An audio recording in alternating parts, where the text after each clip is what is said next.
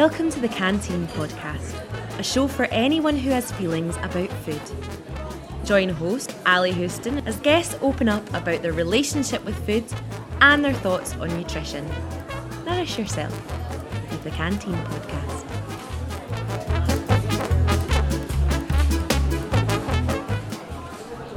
Hey everyone, welcome to this episode of the Canteen Podcast.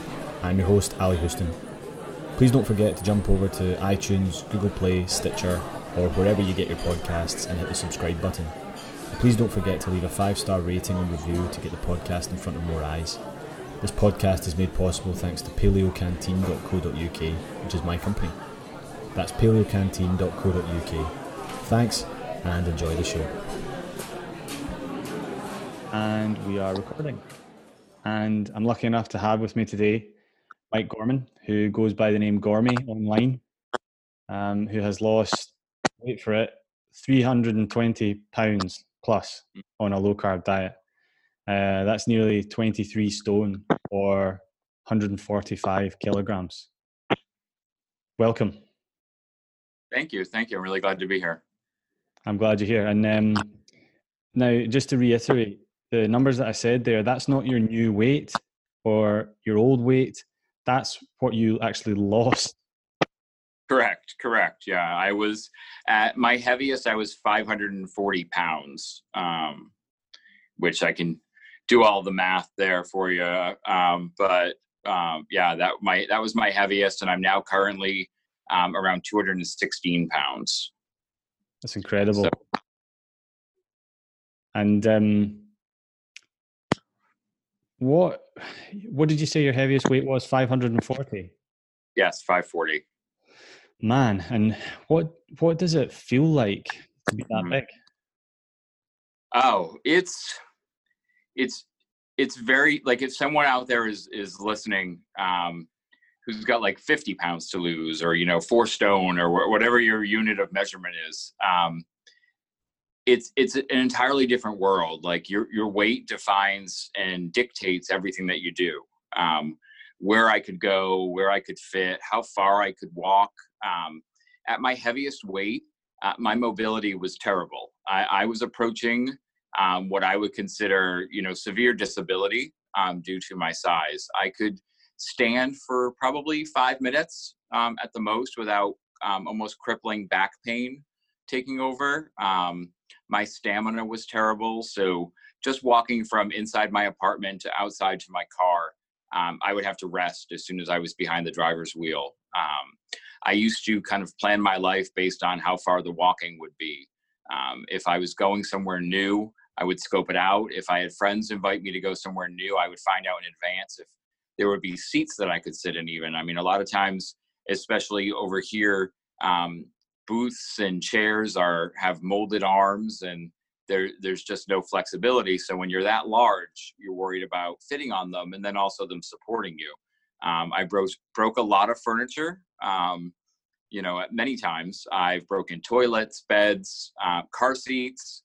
I had the wall, a toilet break off the wall at an amusement park once that I was using, one of those suspended kind of floating toilets. And I was okay with it because I lived my life to eat. I was so obsessed with food and so addicted to food that as long as I could keep eating, I took the rest that came. I turned a blind eye to the health problems I was developing, the severe health problems I was developing, and just basically went on living my life under the assumption that I wouldn't live long. I had been that big my whole life, so it just seemed like that was where, no matter what I tried, that was where I was going to end up. Wow. So you kind of reached this adulthood where it sounds like you were feeling kind of almost nihilistic about it, and that you were in the grip of food addiction and you knew it. You had self-awareness of that, some insight, but you had justified the reality and almost come to terms with it, and so all these negative consequences were, you just thought they were along for the ride, and that you were counting down the days, more or less. Pretty much. I nihilistic is a great way to put it. Like I had almost come to peace with the fact that my life would be shortened because of my size and my eating. And no matter kind of, as much as everyone talks about, that screaming voice inside saying, save yourself. I got pretty good at silencing that voice. Like I spent a long time, it had been my life and my existence for so long that your normal starts to adjust. So you accept the fact that my legs would swell like balloons throughout the day if I didn't elevate them, and I would get open wounds on them that would leak clear fluid due to the poor drainage in my lymphatic system. I was starting to show signs of severely out of control diabetes, and as long as I was still eating, I accepted it. I saw that as the trade-off. I was deciding, and I'm a stubborn person. I was saying this to someone yesterday. Like, I very much in my head said, "You're choosing this. Like, you're not out of. It's not the food controlling me, as much as there may have been all of this else. All these other factors influencing me. I didn't want to believe that. I wanted to say, this is the choice I'm making. So yes, I'm walking headfirst into the maelstrom that was my future, because I wanted to eat." Mm-hmm. I can associate with that mostly having been addicted to cigarettes. So I kind of, the health consequences, and so I can identify with that feeling of just accepting that, how bad it is for you, and yet on the other hand, knowing that the thought of not doing that thing is almost more disturbing than the very disturbing health effects. For sure.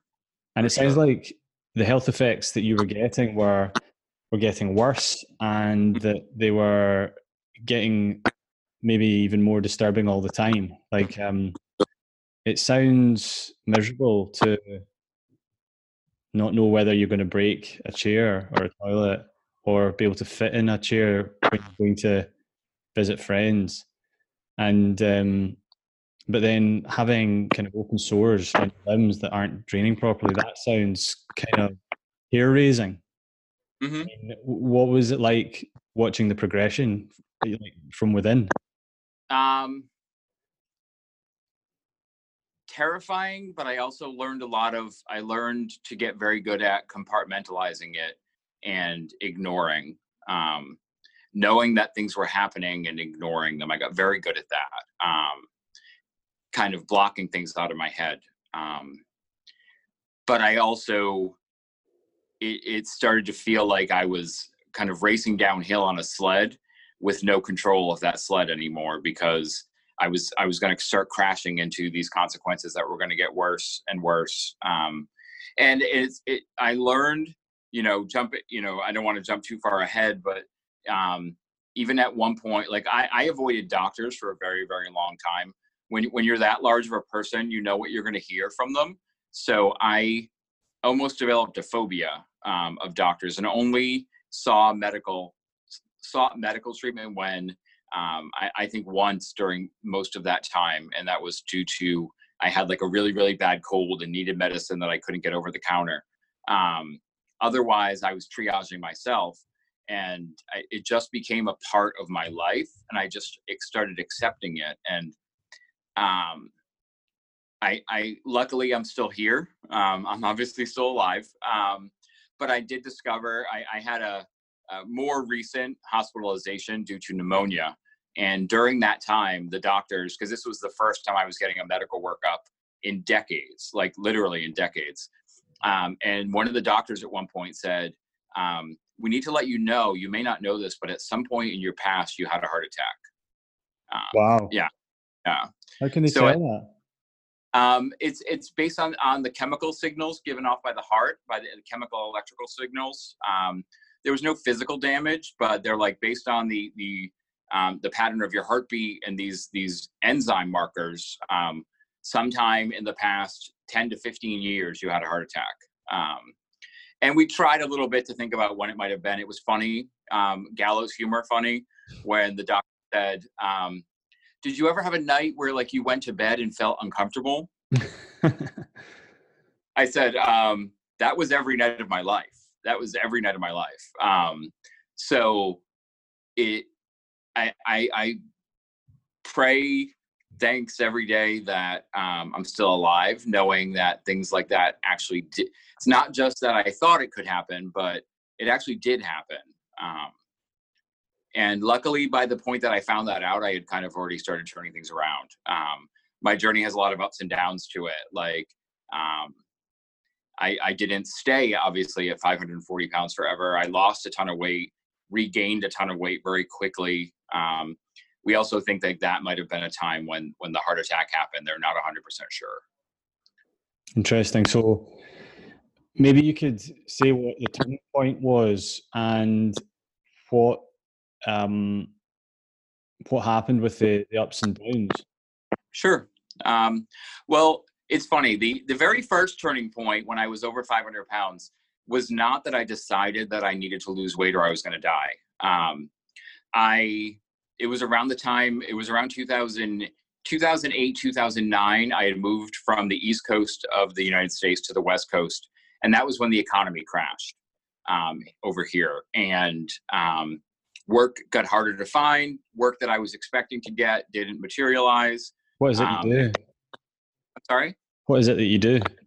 I was at that point, I was working in higher education. Mm-hmm. I was a dorm director, and I worked in student activities and the student unions and worked with college students. And finding work was getting really hard. As you can expect, someone that's that large, most people don't want to hire. Once they meet you in person, they like your resume, and then they meet you, and the interview goes south no matter what. And so I didn't have work, and I didn't have money. And when you don't have money, you don't have food as much. And so I started to naturally lose some weight, and I decided to find work I was going to need to lose more weight. And it seemed like an inevitability to me at that point. Like, okay, you have to lose weight. If you want to find work, you have to do this. So that was around the time that I discovered paleo and primal eating. I had come across some resources in that area. It was right around the time that the Whole30 was starting up as something that people were starting to notice. And I got really into the idea of ingredient sourcing and quality of food and all of those things. And from around 2010 to May of 2013, I got down to 210 pounds. So I went from 540 to 210 pounds. I had set a goal to hit 210 pounds by my 40th birthday. I hit that goal. I was very excited to do that. But towards the end of that diet period, I was starting to do some not so great behaviors. I was fasting before fasting was a thing people was talking about. So I wasn't doing anything properly. I was just starving myself. So I was severely restricting my calories on days that I was eating. And then I was alternate day fasting and not looking at electrolytes or any of those things. I was just not eating. I was drinking water because I wanted to see, I was chasing scale numbers. Like that's really what it was about for me. I wasn't doing any work on the mental side of things. I wasn't admitting that I had an addiction. I wasn't admitting that to myself or to anyone else. And so in May of 2013, I weighed in at 210 pounds. And I went on a vacation. And when I came back from that, I did great on that vacation in terms of sticking to my plan. And I felt so proud of myself. And I came back from that vacation and I felt a little off and left work sick the day I got back and went to pick up some food because I had nothing in my house having been away for 10 days. And went to the supermarket and was planning to buy chicken and broccoli was pretty much my plan, chicken and broccoli. And as I was walking around the store, I started to get, for some reason, the idea came into my head, you're not feeling great. You work so hard over the past 2 weeks, on your vacation, you've earned a cheat meal. So I then started walking around the store and finding the couple of items I would buy for a cheat meal. I bought a pint of ice cream and a caramel coated bacon brownie. It was back before bacon wasn't everything. And so seeing bacon in a brownie, I literally had the thought, I'm never going to see this again. Who knew now, you can find bacon in a vending machine anywhere now around here. By the time I left the supermarket, I decided I was going to take a whole cheat day.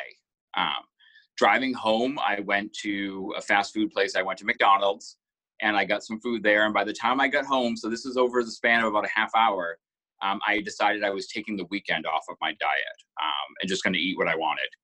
I got up the next morning and immediately started right in on food. And probably by lunchtime that day, I had decided it was time to take a week off, a full week. By the end of that weekend, I had decided that I was going to completely abandon my diet. Wow. I basically went into this headspace of, you finally feel happy again. Eating like this makes you happy. Why weren't you doing this? This is who you're meant to be. And I tried to put some parameters on myself. I was like, I can control this. If you know that you've dealt with an addiction of any kind, at times you bargain with yourself. You tell yourself you can control things. And I said, what I'll do is I'll keep it under control during the week and I'll just go crazy on the weekends. Like, that's how I'll control this. And that lasted for about 5 days, maybe even 4 days. And then I was just off the rails, out of control. And I started putting weight on really, really fast. Now, to give you some context, that weekend, the first 3 days of that binge, I put on 30 pounds. What? Yeah. Obviously, most of that is going to be water weight because I was severely calorie restricted and severely carbohydrate restricted. And I was binging on high carb, high fat foods, high sodium foods that I was avoiding before. I bloated immediately, put on 30 pounds. Within the first 30 days, I put on 100 pounds.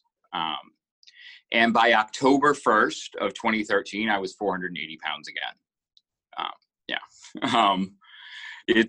I honestly, I'm not sure how I'm alive. I don't know how I survived it. When I describe it to people, I in the weight loss sphere and the fitness sphere, people talk about, you can't lose weight overnight because you don't gain it overnight. I was literally gaining weight overnight. I could feel my body getting bigger every day. I had some wild edema issues happen, water retention under the skin, because it was like my body was flushing all of these fat cells that I had starved for years, filling them as quickly as possible, first with water and then with weight again. And after, it was literally by the end of that first month when I got on the scale and saw I had gained 100 pounds. And so I had gone from being in the low 200s to well over 300 pounds again. And I just, in my head, it was like, you threw it all away. You threw it all away. Why even try anymore? And I completely gave up. And I was literally eating every moment I was awake at that point. Like, I could detail for you. I remember vividly what every day was like. The stops I would make for fast food, places I would go to get coffee and pastries, the meals I was cooking at home. I'm a very good cook. Tragically, I'm a very good cook. So I would cook family-sized meals for myself and then order a pizza after, or order Chinese food or something along those lines. I decided that everything I had missed for the previous 3 years, I was going to get. So I was fulfilling every whim, every craving. And in the meantime, I was hiding myself from the world. I was going to work. I had actually just been hired at the place I was working at less than a year before. So they knew me as someone who was in the low 200s. And my boss watched me over that summer, basically more than double in size. I don't work for that person anymore. I never really had a conversation with them about that. But I'm sure it had to be horrifying for people to see that happening to someone. I hid it from family and friends. Like, family I would see more regularly, but I hid from friends for most of that summer until I reached a point where I knew I couldn't hide anymore. I had to go out and see people. So I actually reached out to some friends to tell them, I just want you to know, I went off my diet. I'm done with it. I'm happy. I don't want to talk about it. Because I knew it was going to be shocking to see me, that much heavier that fast. Because during the summer, when everyone's really busy and vacationing, a month can go by and you don't see people. In a month, I put on 100 pounds. Another month later, I put on close to another 100 pounds. This was, to some people, an overnight transformation. These were people who had previously, when I got down to 210 pounds, told me that they had been worried I was going to die and that they were happy I saved my life. And so here I am in my head thinking, I'm letting all of these people down. They're all going to be worried again that I'm going to die. I have to just tell them. So I started putting on this really great face of, I'm very happy. I'm happy as I am. I'm happy with this life. Please don't feel bad for me. Please don't, feel like I'm doing something wrong. Any of those things, like you lie, cheat, and steal to protect your addiction. And I did, all of those things proverbially with the people I had relationships with. I was saying it as much to convince them as I was to convince myself. Now, when I lost all the weight, the medical symptoms I had disappeared. And as I was regaining, initially they didn't come back. So I was like, well, maybe those things weren't what I thought it was before. And I never saw a doctor, so I don't know if I am officially X, Y, and Z. But that also can only last for so long. Eventually, those problems started rearing their head again. The symptoms of diabetes. So I started intermittently, trying to triage myself. I'd eat low carb for a couple of days and then binge, and eat low carb for a couple of days and binge. And my weight stayed in that high 400s range. And I honestly believe it only stayed in that range because my blood sugar was so out of control that when you're that out of control diabetic, your body starts losing weight. Like your body starts rejecting the weight. It's hard to gain weight when you're in that kind of chemical system, like you're in that hormonal response. And the funny thing is, so now my doctor that I work very closely with, says you show no signs of being diabetic right now, but from what you've described and from the residual symptoms, I still have numbness and neuropathy in my feet, things along those lines. He's like, you probably were diabetic before, you just never got diagnosed. So I lived in the high 400s for a couple of years. I had again gone back to that place of resigning myself to dying. I thought that escape was impossible. And I even reached a point where, and I've told this story to some people before, but I wrote a letter to keep by my bed because I was convinced that I wasn't going to wake up some morning.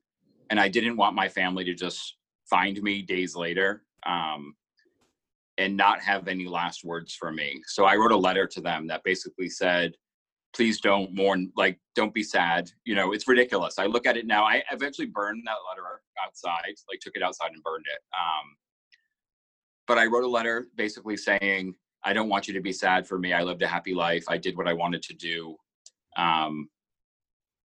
It is probably what I consider to be one of the most pathetic acts of my life.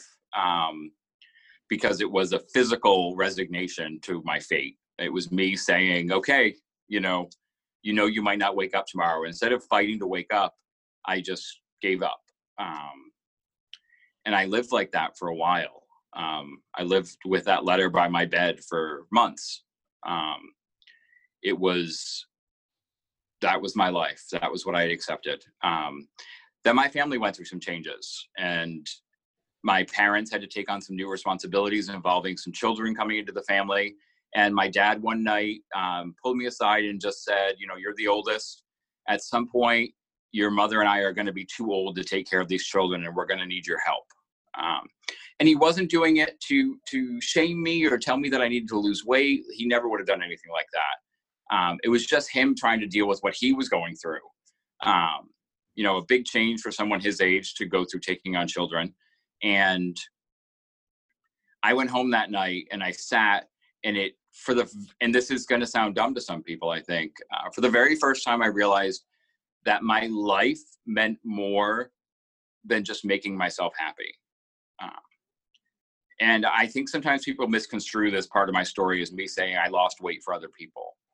That's not at all what I'm saying. Like if I was motivated by other people, I think we're interconnected beings in communities and families. And I think that motivation can come from a lot of different places, but it was more about me seeing that there's a bigger picture and my life is meant for more. There's a reason I was still alive, I guess is the best way to put it. And I decided I needed to figure out what that reason was. And so I needed to sit down and look at what I did wrong in my previous attempts, what I felt was missing. What I really felt was missing was paying any attention at all to my head, to the mental side of things, to the spiritual side of things. Like I didn't see myself as a whole being when I went on these journeys. I always just tried to lose weight. It was a physical activity. It was not a whole activity. So I had to do some work on figuring out who I wanted to be. And who I wanted to be is someone that was going to live at the end of the day. That is people talk a lot now about finding your why. For me, finding my why was realizing that I wanted to live, and I was going to have to fight to do that, because that addiction and that voice inside of me is really strong. The one that wants me to eat. So I knew I was committing to fighting for the rest of my life, but I also knew that by fighting, I was going to guarantee that it would be more life. So that is where things I think really turned for me. That was 2017, very early 2017.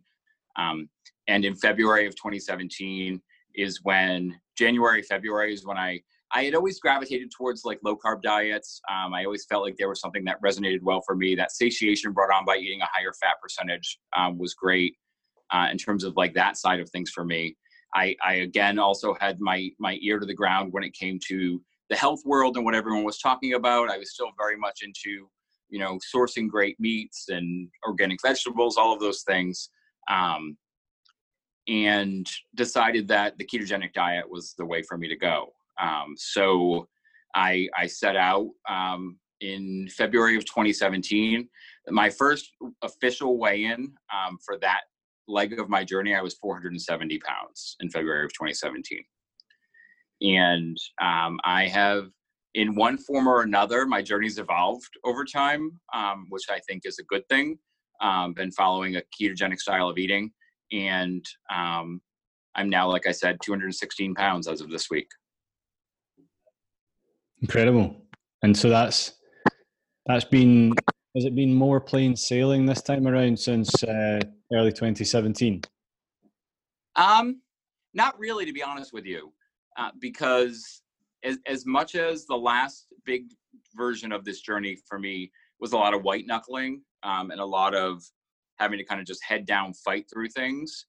I don't avoid confronting myself now. I don't avoid the feelings that I'm having.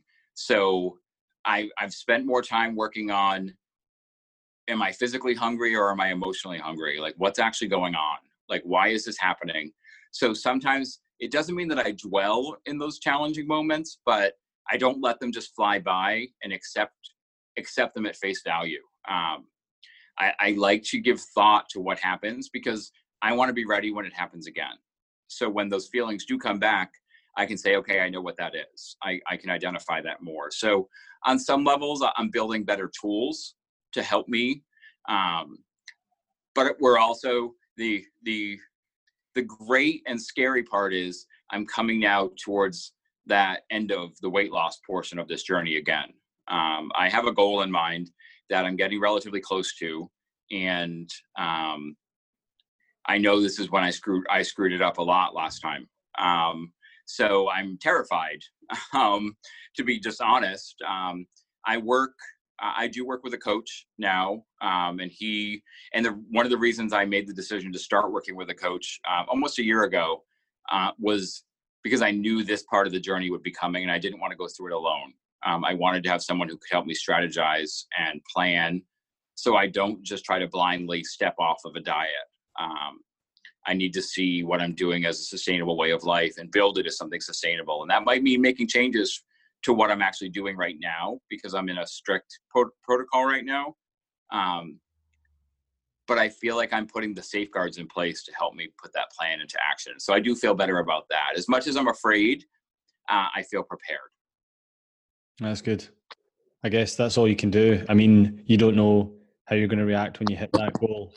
it seems like you've come a long way since the last time you hit the goal, and that you've learned a lot about yourself. I mean, I know I'm an emotional eater, and for me, the sort of flow chart, if you like, would be my normal state would be eating a kind of paleo style keto diet, and that's all good. Then you can't help it. Sometimes life gets in the way.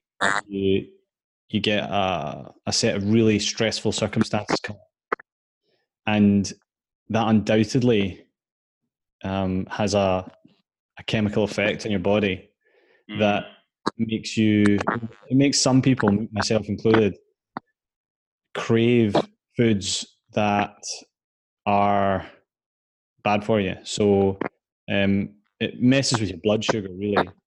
And the kind of the difference in me now compared to in the past is that I've got foods that I can turn to, which, although maybe you couldn't eat all the time and kind of live optimally on, they are far less damaging than what I used to binge on.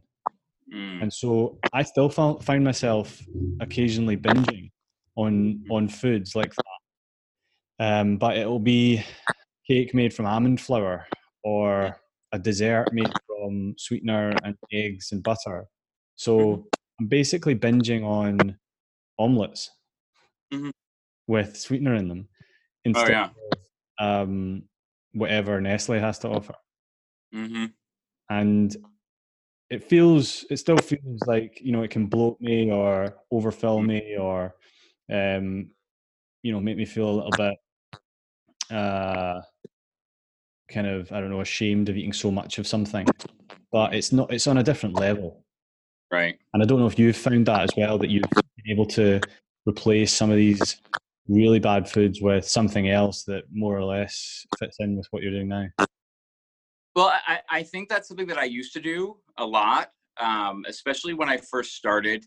And then as I progressed through my journey, for the first year and a half of my weight loss journey this time, I was following, what they would consider to be like a lazy keto protocol. I was just counting net carbs, and I wasn't counting anything else. I was just eating to satiation. So I included a lot of like keto treats, like you're saying, pastries made with almond flour, or low carb ice creams, and low carb chocolate, and things along those lines. My real addiction in the keto sphere is actually nut butter. I have a big problem with nut butters. There's a certain brand of nut butter that flavors them with sweeteners and flavorings to make them taste like desserts. And I had a weekend where I ate 4 jars of one of them at once. So 4 jars of almond butter, basically, in one weekend. That does wonders for your digestive tract for the next week. But what happened was, eventually for me, the attempting to intuitive eat and eat those foods was starting to get out of control again. I found that my weight was stalling, and I was actually starting to put weight on. So I knew I needed to do something to dial it in. And that's when I started working with a coach, and switched over from counting net carbs to total carbs.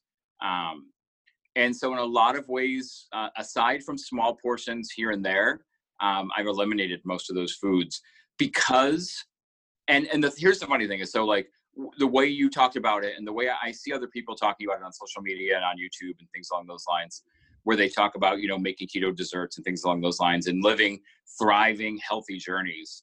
I respect that. And I think that's amazing to me. Like I'm jealous of that, because I know for me that when I have that keto cookie, then I want the real thing, and I'm going to want the real thing for 4 or 5 days. So for me, that trade-off of cravings doesn't tend to be worth it. I have to make sure that I know that I want it to be worth it. And I've actually started experimenting a little bit. I had an ice cream company create a new keto line, and they offered it to me to try. And they sent it to me, and I started testing it, and I was eating it every day. One portion every day, a little bit less than a full portion some days because of the total carbs in the ice cream. And by the 3rd day, I was ready to go off the rails and go wild. I realized that it was just triggering something in me, that sensation of eating, even though that food wasn't having the same chemical response in my body that regular ice cream would. The mental response was exactly the same. And so I realized that I hadn't really won that battle yet. Like that wasn't something that I could safely do yet. On the flip side of that, I took 7 or 8 months off nut butters completely, eliminated them from my diet completely. And then about a month or two ago, I reintroduced them, and I weigh and measure the portions to the gram. No more just sticking a spoon in a jar and going to town, which is what I used to do. And I've actually found that I'm not triggered by them anymore. Like I'm able to enjoy them as a treat, or I really have gotten into drizzling almond butter. Like a tablespoon of almond butter on top of a low carb yogurt is really delicious. And I don't then want to go back to that jar and just start shoveling it into my mouth anymore. So I think it's possible to learn a better relationship with foods. Some of them I'm just not there yet with, and I have to learn to trust myself more. And I think that's, a skill that I'm working on.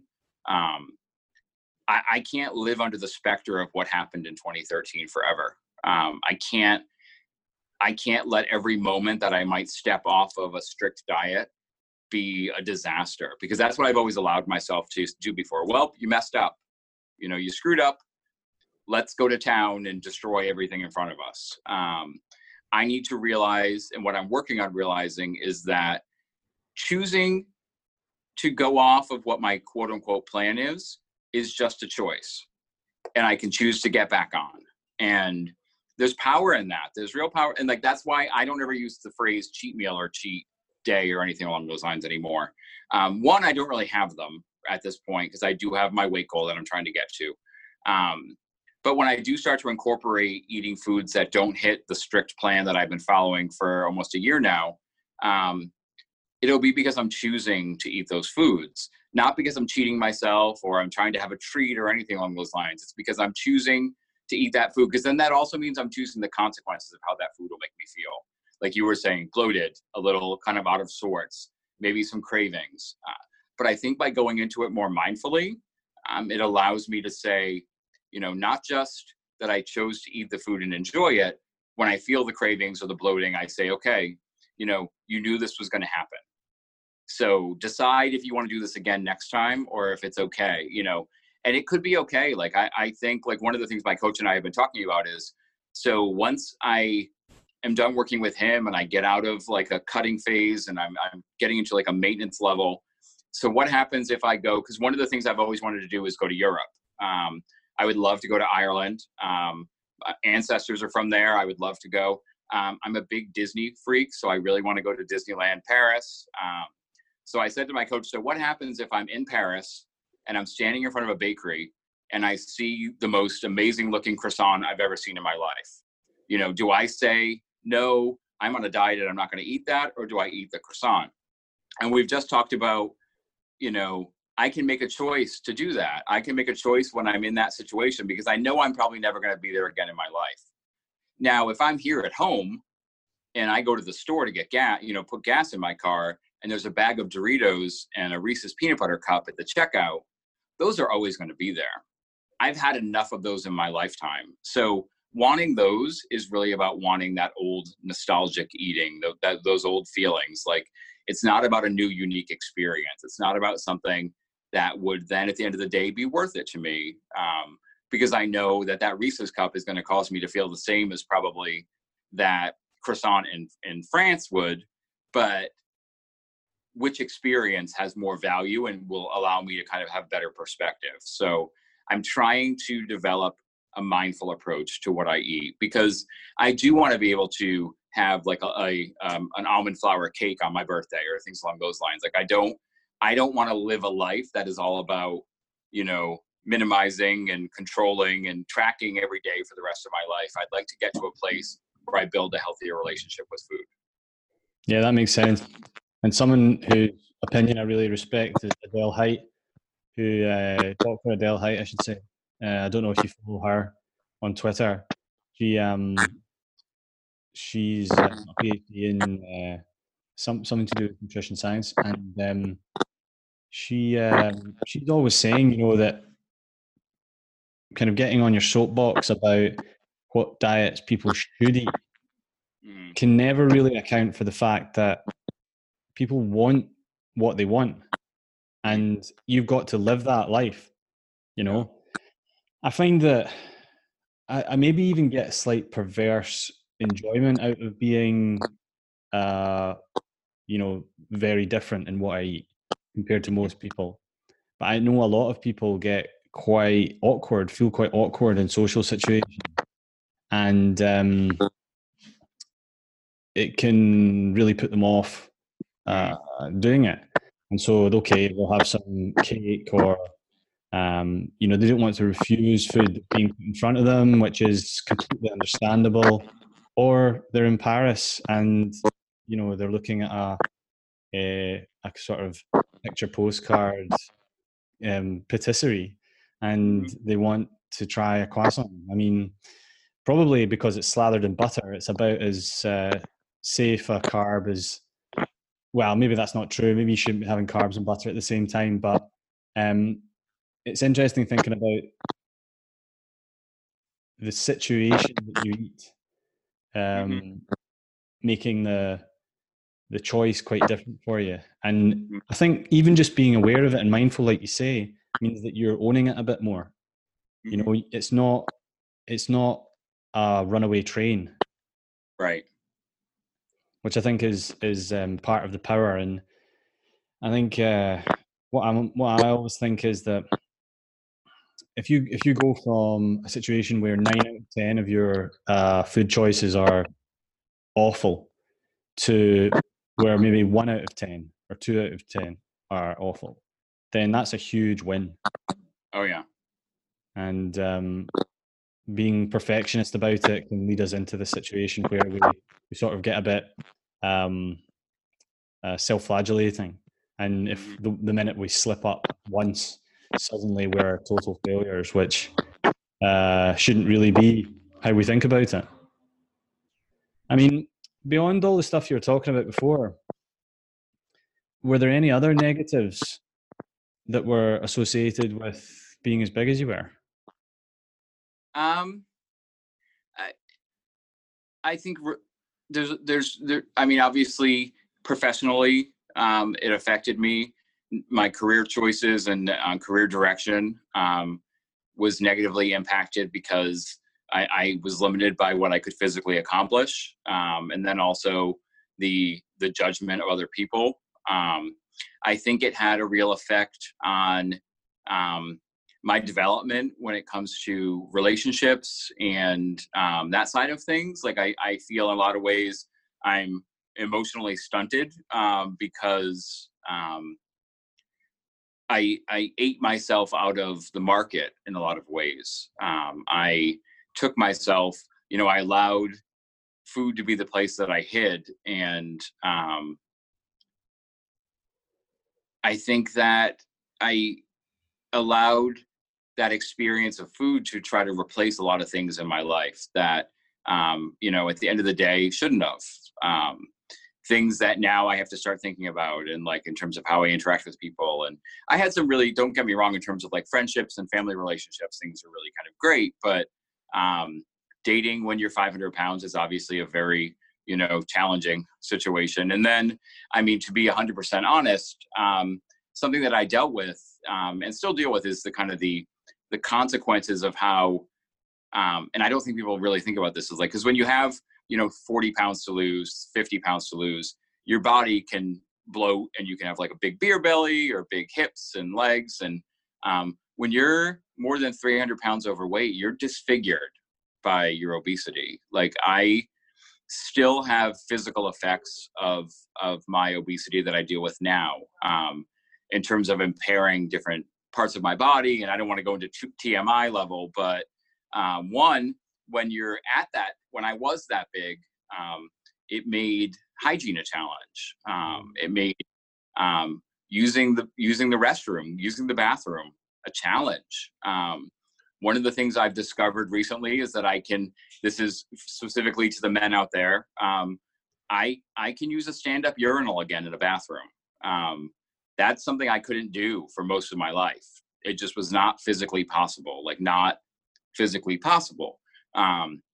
if I was, at an outdoors event, you're in the woods, camping or something along those lines. I avoided that because I couldn't just use the bathroom in the woods without creating a disaster. I needed a toilet. And again, I don't want to go into too many dirty details there, but I mean, you deal with, like I said, hygiene, like cleaning myself. I started using implements to help with cleaning when I was at my heaviest. I had some silicone spoons that I would wrap in towels and sponges on sticks. And those are all jokes that people like to make about someone when they're larger, but it's a reality. You find like I had to have a seat in my shower so that I could rest because I couldn't stand long enough to shower, to actually try to clean my body. Clipping my toenails was a chore because how do you get to your foot if there's so much in the way? At my heaviest, my waist was 84 inches, which I probably should have done some conversion for you to, know centimeters on that. But I was, that's 7 feet around for someone to put in context. So I was a foot and a half more around than I was tall. It affects your ability. And even the second time around when I was 480 pounds, one of the things that was starting to happen to me was I wasn't just outgrowing clothes, which I think everyone who gains weight deals with that. I was outgrowing my vehicle, my truck. It was getting dangerous for me to be driving it because I was wedged in so tight that turning the steering wheel was getting to be near impossible. So I ended up getting a different vehicle. So I didn't just throw away a pair of pants that I outgrew. I got rid of a vehicle. It's this completely different level of context, which I'm not saying one's worse than the other, but just different in terms of the physical experiences I went through. Like it was again, starting to affect I like to say that the bigger I got, the smaller my world got, because again, you start to it becomes exhausting. And this is something I don't think people think about. When you're that big and you want to go out and someone invites you somewhere new, you have to think about exactly where will you park, how much walking is involved, is there anywhere for you to sit when you get there? I also would keep in mind, when am I going to be able to eat? Like, food was a big part of my life. Like, I wanted to know what was going on with food, but all of that, it takes up mental energy. It takes up space in your head. And you spend a lot of your mental energy planning and coping. So you'd reach times where it's just easier to stay home. It just becomes, and that the more you do it, the easier it becomes. And the more you do it, the easier it becomes. And I could see from all of my experiences why people become shut-ins, like why someone who's very large ends up becoming a shut-in, because it just becomes exhausting trying to deal with what you're going to deal with in the world. And I don't want anyone to misinterpret what I'm saying. I don't put that blame on the world. I don't think the world creates extra challenges. I mean, I think as someone that large, I created those extra challenges for myself, but it still made interacting with the world a challenge. And one that it was easier sometimes to pull away from. So I think when I say that it affected every facet of my life, I mean that it affected every facet of my life. Yeah, that makes sense. What if your family and friend world was good for you? What do you think drove you to become addicted to food in the first place? That's a good question. I think it's a combination of things. I think familial issues. I think food became comfort. There was a lot of turmoil in my family when I was very young, between my parents specifically. Not that I blame them, but I think that's a natural reaction we have as human beings. You seek comfort somewhere when there's chaos. I sought it in food. We were lower income, and so most of the food we were eating was very high carb, very processed, cheap garbage food, not real food, not real nutrition. So my body from an early age was trained to crave that food, that hyperpalatable food. And I didn't put the brakes on. No one put the brakes on. I think a lot of the stuff going on in my family caused their eyes to not be on me all the time. So I started to develop sneak eating and I hid a lot of what I was doing. And so I think there was probably a lot of, they don't understand what's happening because they're seeing what I eat in front of them and I'm still gaining weight. Um, I, why and what drove that, I don't know if I'll ever know. Um, I, I think there's something wrong in my head, whether it's just a psychological issue or an actual psychochemical issue. I think something drove that obsession in a way that is different than it's for someone that gains weight because they just don't understand how food works. I rejoiced in having more food. I took pleasure in the food. It was something I enjoyed more than human contact. Like, my brain is wired to see food as the ultimate expression of joy. Like, that's the way things are wired there. And whether that's through a learned practice or something else, I honestly don't know. But I do think my perspective on even what I went through, I think like there are still points that I get nostalgic for the old, quote unquote, old days. Like, I enjoyed taking up that much space at times. Like, it was not always, I think sometimes people, especially if they had a smaller amount of weight to lose or never lived that life for that long, all they can think is that when you're 500 pounds, every moment must just be about hating yourself and hating the world and everything. I relished in it at times. There's something powerful about being that big, I think. Like, and my brain saw it as that was my expression of who I was. That was how I expressed who I was as a person. That was how I defined my identity. I defined myself as the big guy, as the fat guy. I was never ashamed. Like, when I was a small child, I probably was ashamed of my size and my weight because people told you to be ashamed. But I eventually wasn't. Like, I think I pushed back. I rebelled against all of that.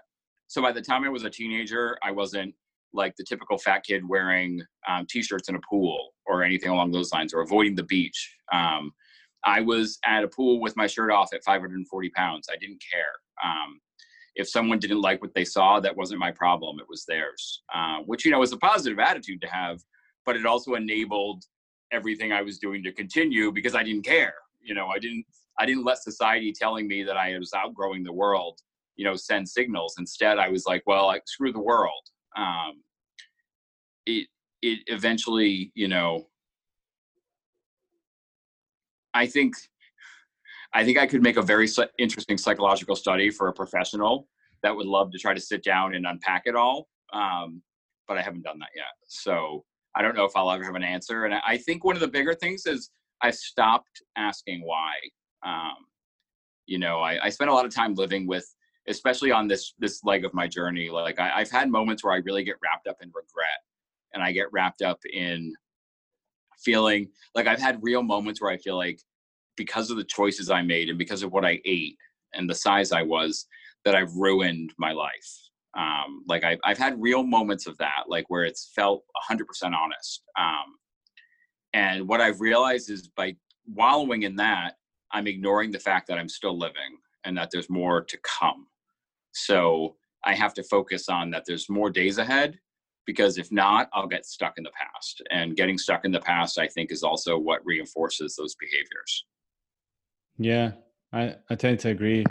I also think that there's a natural grieving process for a time when you were doing things that really weren't healthy, but that was all you knew how to do at the time. Mm-hmm. And I think there's a tension between that feeling of grief that you lost that time in a sense. Obviously, there was all sorts of other positive things going on at the time. You were building yourself in other ways, but in a sense, it was time that kind of slipped away. But there's a tension between that and the incredible positivity that comes from finding a way out. Very true. And I felt both of them, and I can still tap into it just now, you talking about that. But I think I'm grateful that I found my way out, and I'm also grateful that I only ever got addicted to cigarettes and food and had maybe habitual problems with other things, but I never tried heroin, for example, Mhm.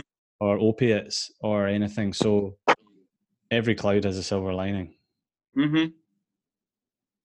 Oh, for Um, sure. I have members of my family that I've watched destroy their lives and the lives of people around them with alcohol. mhm. Addiction is a part of my family on so many levels. Yeah, I think mine is somewhat similar. Um, Something I wanted to ask is that someone's face changes a lot when they change size in a profound way. Has that been an adjustment for you, having kind of quite a different face? Mm. Faith, right? No, face. Face. Oh, Yeah, my face. yeah. Like people talk about there being an adjustment after facial surgery or something like that. I wondered if that had been a thing for you. Mm. Uh, um, I don't recognize myself a lot when I see pictures that I don't take. If I take the picture, I have the sense memory of taking it, I think. But I've had the experience recently. I went to an event, KetoCon, here in the States, and Keto convention. And there were some publicity photos from an event I went to there. And as I'm flipping through them, I was looking for myself. And I realized the first sweep through, I was like, I'm not in any of these pictures. And I'm like, but they sent me these pictures because they say I'm in these pictures. So I had to go back through and like find where I was. Like, I think there's a little bit of a disconnect there, like with who I am now. But honestly, there are many days that I look at my face and it looks exactly the same to me as it did before. It's one of those things I struggle with. That's interesting. So sometimes you don't even think about it. You just recognize you as you, and then other times it's like a completely different person. Completely. And that's why like I really get into things like on Twitter and Instagram, like Face to Face Friday and Transformation Tuesday and Throwback Thursday and those hashtag games, because it's when I put those comparison pictures together that I get for myself the enormity of what I've done. I get a perspective on it that I'm like, wow, like, because when I was heavier, my neck, like right when in 2017, my neck was 27 inches. Like that's a waist measurement for some thin men. And that's clearly not my neck now. So it's just, it's an intense thing for me when I do the comparisons is when I can really see it. And when I almost don't recognize myself more. Every day, I think you just get used to seeing yourself. So for me, I don't necessarily have that disconnect. I think because too, weight loss is gradual, as much as it can be quick at times. So again, it's more now I'm starting to realize that this is my new face, not that it's not in my head. Oh my goodness, I look so different. But like today, I had to go to my landlord to pay my rent for the month. And as I was going in, the person coming out was a delivery person for FedEx. And there's someone that comes to our office all the time, but I don't work up front anymore. I'm in the back, so I don't see the person. I probably haven't seen them face to face in over a year and a half. And they had no idea who I was at all.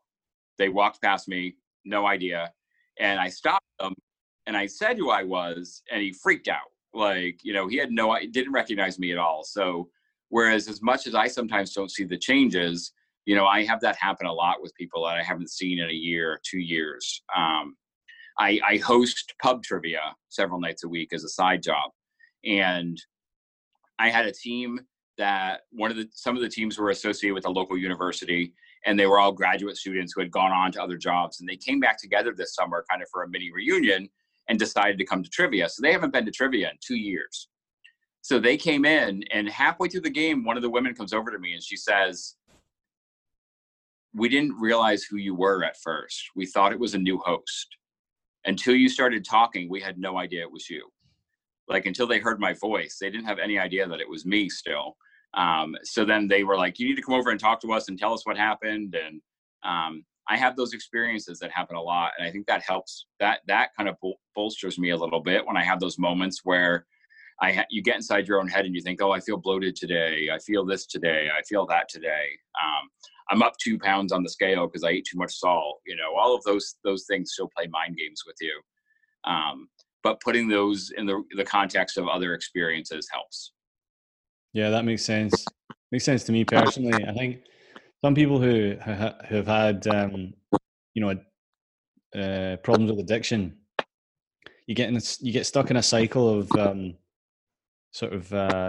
hyper self-awareness and maybe a little bit of shame if you fall off the wagon or whatever, and you can get you sometimes can't see past the nose in your face, and I think it seems to go as a trait with these types of people that they forget how far they've come, and so it can be so useful to take a look at where you were a month ago, 6 months ago, a year ago, and say, wow, I've actually achieved so much. That's interesting that you've been using the hashtags as a way to sort of generate that for yourself, which I think sounds super healthy. Was there a common theme running through the foods that you would eat when you were binging? Honestly, not really. Like, I would have moments where I was a gourmet foodie, a gourmet binger, and I'm making, elaborate.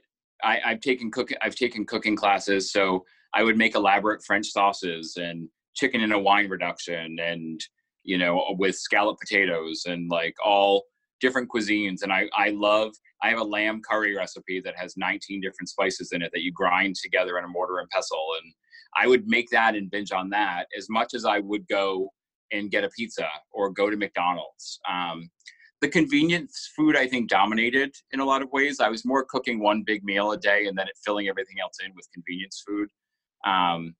I was severely addicted to McDonald's. I had a severe addiction to Big Macs at McDonald's specifically. Almost to the point that if they didn't, because I would order them a specific way, with no pickles and extra sauce every time and extra cheese. And if they would screw it up, I would go back in, and complain until my order was correct. I also became a regular at a local pizzeria near my house where I knew every Wednesday night after trivia, it was probably be around like 11 p.m. I could go and they would close at 11:30.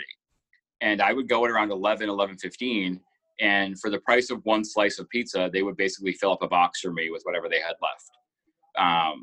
So I was just known as the guy because I was going there so often that it wasn't a big deal for them to give me some free stuff because I was going to come in and order a large pizza probably the next day.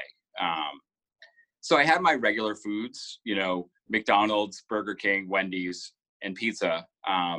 But then it could be a day where I really wanted Indian, or a day that I really wanted Asian food, or I wanted to go to a nice steakhouse, or I wanted to get myself, a 2-pound porterhouse steak and make 6 baked potatoes. And I loved making mashed potatoes by the 5-pound bag.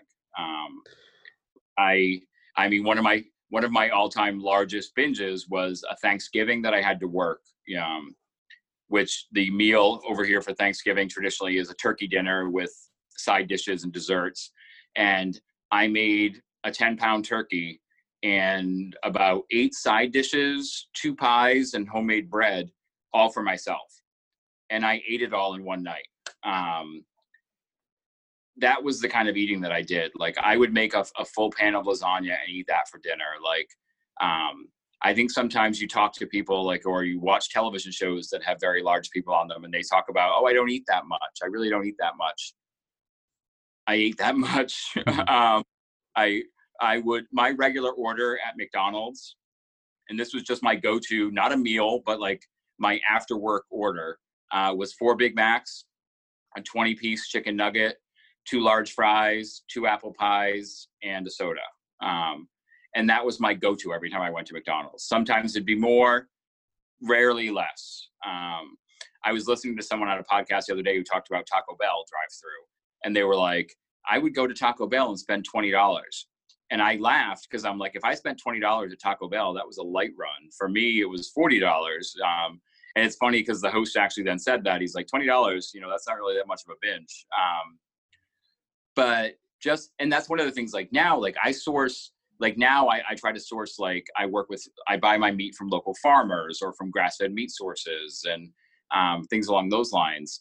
And people ask me how I afford it. And I'm like, well, I'm not spending $150 a week on fast food anymore. So my food budget is actually less, even though I'm eating higher quality food, which is hard for some people to understand. But like I said, I lived by my impulses, and I was not afraid. I would scour the sale flyers every week from the paper to find out which stores had my favorite candies on sale, so I could stock up on bags and bags of peanut butter M&Ms and Reese's Cups. Those were my two favorite candies. Chips that I liked. I drank soda, regular Coca-Cola, like it was going out of style. I would say that I average at 3 to 4 liters a day of regular soda. Whoa. So even just when I first cut soda out, the sheer amount of weight that dropped from my body from that amount of sugar going in every day and that amount of sodium, all of that going in every day, obviously had a drastic effect, but I was severely addicted. So that's even why now, when people ask why I don't drink diet soda and things along those lines, like there's so many, people that say one thing about sweeteners and another thing about whatever. For me, diet soda is just a gateway to regular soda again. I know that regular soda, and I know that having a regular soda is something that will trigger me hard in other areas. So I just keep that out of my life. Like I keep that out. Like I get the question a lot, like, so you'll never eat a piece of cake again? You'll never eat a piece of cake again in your life? I say no. There will probably be a day where I'll find a piece of cake that seems worth it to me. I'm sure that'll happen. But I have to get up every morning and say to myself, you're not eating cake today, because that's how I get through the day. So I think it's about how we react to different things. And for me, it was heavy carbs, heavy fat. Like it's funny because when some people go onto a ketogenic diet and they're upping their fat ratio, it's a weird thing to them to be scooping, a couple tablespoons of butter into a dish or something along those lines. That was never weird to me, because when I would make breakfast on a Saturday morning for myself and create toast and home fried potatoes and all of those things, I was using 2 sticks of butter in the meal that I was just eating for myself right then. So that fat wasn't new to me. It's just the fact that I was putting all of that fat on top of carbohydrates, and eating a dozen pieces of toast and a full pound of bacon and a dozen of eggs. Like the volume was incredible, but also the carb volume was incredible. Mm-hmm. And you talk about diet Coke and stuff like that, and for some people it's a binge trigger, and for other people it's a bridge, and it can change so that at first it's a bridge and then it's a binge trigger. I wonder, because a lamb curry in and of itself could be very keto. If you made it with ghee, then it's perfect keto food. So do you find yourself ever tempted to binge on something like that now? Does that even make sense to you now? Yeah, not food like that. No, because the thing that was more driving, I think, the binge then was the 8 cups of rice that I was making to go with it, that I was soaking in butter. I can have a smaller portion of a protein now, or even a very flavorful protein, and not feel triggered. If I go over on cheese, like if I don't watch how much cheese I'm eating, I can very easily binge on cheese and be triggered to binge more on cheese. That's something that I watch in terms of like my dairy intake, because I know that for me, I've theorized that maybe I'm sensitive to the lactose or something along those lines. Something in the dairy can trigger me at times. But now it's almost like I find a challenge in trying to fit the way I'm eating and make some of those dishes, make flavorful dishes, explore other cuisines, find things that can have a lot of depth of flavor, but don't necessarily have to provide the same sensation as I got before from the food. Yeah, that makes sense. I mean, my theory, which I can't back up with anything, is that evolution would be a bit silly if it didn't make milk addictive to mammals. You know, if you're a blind, effectively kind of stupid little baby, then what are you going to do if you're not powerfully addicted to your mother's milk? Oh yeah. So I feel like there's enough similarities in mammal milk that if we didn't find cow's milk addictive on some level, then there'd be something strange going on. And I've got to be very careful with that too. It also gives me some skin problems. I think if it didn't give me some skin problems and it impacted my vanity, then I would probably eat a lot more things like cheese. Cheese also gives me migraines, but I had lactose-free milk recently, and I found it to be absolutely delicious. But over the 2 days that I drank it, I actually saw the weight going on. It was really interesting. You've obviously lived in the eastern seaboard and the western seaboard of America. Have you noticed a difference in food culture between the two? Well, I when I lived on the West Coast, I lived near Los Angeles, which Hollywood, and a lot of pressure to look a certain way. When you're 500 pounds in Los Angeles, there aren't a lot of people paying attention to you. So I think there's more of a body culture there. I think the East Coast tends to be more of like heartier stock people per se. I think the food here is more comfort food. But I think right now, I think it's ubiquitous in America. Like, I think we're a fast food culture where it's just being crammed down your throat 24 hours a day.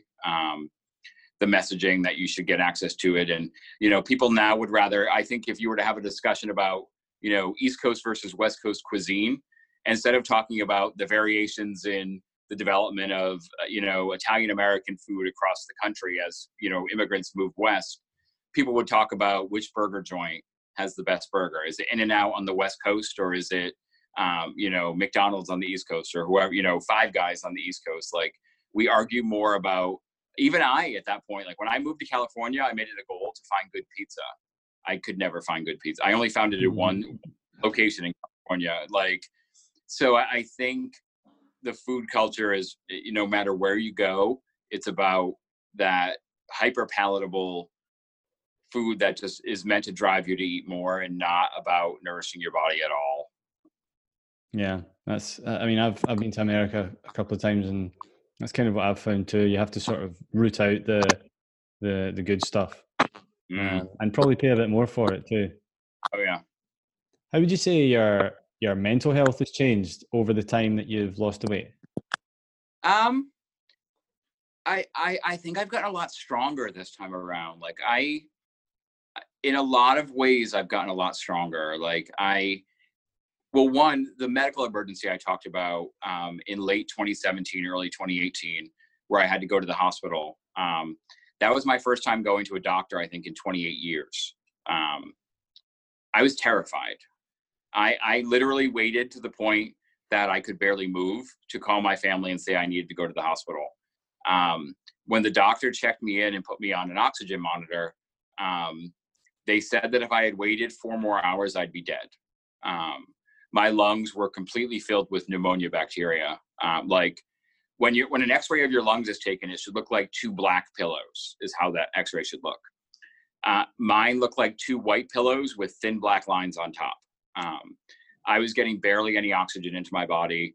They theorized that probably for at least 24 hours, I was probably damaging my organs by the level of oxygen that I was, not getting.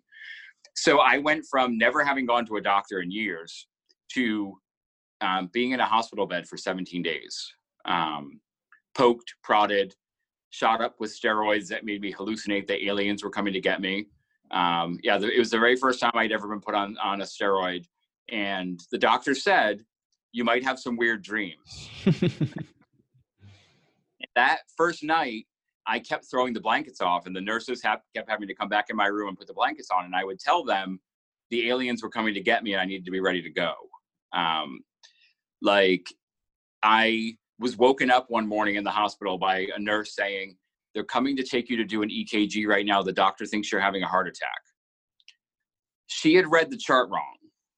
The doctor had written the note saying that I had previously had a heart attack. He wanted another EKG done just to get a good picture of my heart. So I'm down. So now this was 6:00 in the morning. I was woken up to go for an EKG. I'm panicking. My blood pressure is through the roof. There's a lot of other dirty details about how well I could or could not control different parts of my body at that point. And I'm down having this EKG done. And the woman finished this, and I'm like, am I okay? And she goes, well, what do you mean? I go, they told me that I'm having a heart attack right now. And she goes, you're not having a heart attack right now. She's like, everything looks pretty good. She goes, there's some things the doctor's going to want to look at. She goes, but I don't see, there's no distress going on right now with your heart. They just wanted to get, she goes, the order is to just get a clearer picture of what's going on, because they couldn't figure out why they had treated the infection and why my lungs still weren't working properly. Right. Basically what happened was I ended up with some severe inflammation in my lungs. They say that your lung tissue becomes hepatic. So instead of the consistency of cotton, which is what your lungs should be like, my lungs were more like the liver tissue, like thick, meaty tissue, swollen at that point. So they needed to treat that. I was bedridden for another month after that. So I had to face those fears. And that was a turning point for me. Like, one, I knew at that point, because the doctors point blank told me that if I hadn't already lost 100 pounds, I probably wouldn't have survived. I knew that I was doing the right thing, and it solidified for me that I was on the right pathway. But it also showed me that I can face things. So the next time I faced a round of cravings or something along those lines, like I felt stronger putting my foot down. I'm also more willing to try to explore where the cravings are coming from. Like, I look at, what did I eat for the past 24 hours? Like, what did I put in my body? Was there something in there I didn't think about? Did I take in a little too much cheese? Did I do X, Y, and Z? Or is this real physical hunger? Like, I had that happen this 2 weeks ago, a week or so ago. I just had this day where I was ravenously hungry. And so I started to build up in my head that this was my addiction rearing its head. And this was a fight I needed to get ready for. So I prepared myself. Like, I told my coach we needed a call. I called him, and we're talking, and he says, I need you to take a deep breath and listen to me. He's like, you're just hungry. He's like, I know this is weird for you to think about, but not every moment of hunger has to be about this dragon you're slaying. We've been reducing your calories. You're now about 300 calories down from where you were a month and a half ago. You're hungry. You're trying to lose weight. Let's put that in perspective, and let's talk about how you deal with that and what that means. And maybe, are you eating some foods that aren't as satiating as you could be, X, Y, and Z. He's like, but don't try to make this about having to, get on a horse and charge a castle every time you're hungry. Like, realize that as a human being who's losing weight, and who's especially at the point where I'm at in my journey. I've been dieting for almost, consistently for almost 3 years now. You're going to have those points where you're hungry. It's okay. It doesn't mean I'm depriving myself. It doesn't mean I'm killing myself. It doesn't mean that I've got an addiction trying to take over. It doesn't mean that I'm going to fail. It just means that I'm hungry. And for me, because I lived so long never letting myself get hungry, it's a new experience learning what that means, learning how that feels, because it's new to me. Yeah, sure. And I guess compared to some of the other conclusions you would draw when you were overweight, like resigning yourself to early death, this kind of realization is a joy. And I hope that that you keep making those, turning the positive steps that you've taken for yourself into maybe moments of anxiety that turn into positive realizations that you can then keep carrying with you and making you stronger. I think it's an amazing change that you've gone through, and I really appreciate you talking about it all. Definitely. Well, I appreciate the opportunity to talk to you about it. Like, I find it something that helps me the more I talk about it. It gives me new insights. And even, I'm sure after this conversation, I'll sit down with myself and be like, wow, you hadn't really thought about that before. Or you hadn't really, thought about X, Y, and Z angles. Like, we're complex beings, and, there doesn't have to be just one roadmap, I've realized, for what I'm doing. Like, I can still be going into uncharted waters and learning more about everything that I do. So I appreciate the opportunity to have that moment of discovery with you. You're very welcome. You're looking great, and I hope that continues. Thank you. All that remains, I suppose, is for you to tell people where they can find you. Sure. Well, I can be found, I would say that I live mostly on Instagram. On Instagram, I'm Gormy_goes_keto on Instagram. I'm also on Twitter, which is where we connected. I'm Gormy Goes Keto, no underscores or anything on Twitter. And I've also recently, about 2 months ago now, launched a podcast of my own called The Fat Guy Forum, where I focus on bringing the stories of men facing weight loss struggles forward. So I've been having some fun with that. So, and I've done a couple episodes there that dive deep into different facets of my story, to be able to give them some more time. Cool. All right. Nice one. Well, all that will go in the show notes so people can find you. Thanks again, man. Definitely. Thank you, man. You have a great day. I appreciate it. Cheers. You too. Thanks for listening, everyone. Please don't forget to jump over to iTunes, Google Play, Stitcher, or wherever you get your podcasts and hit the subscribe button. And please don't forget to leave a 5-star rating and review to get the podcast in front of more eyes. This podcast is made possible thanks to paleocanteen.co.uk, which is my company. That's paleocanteen.co.uk. Thanks, and see you next time.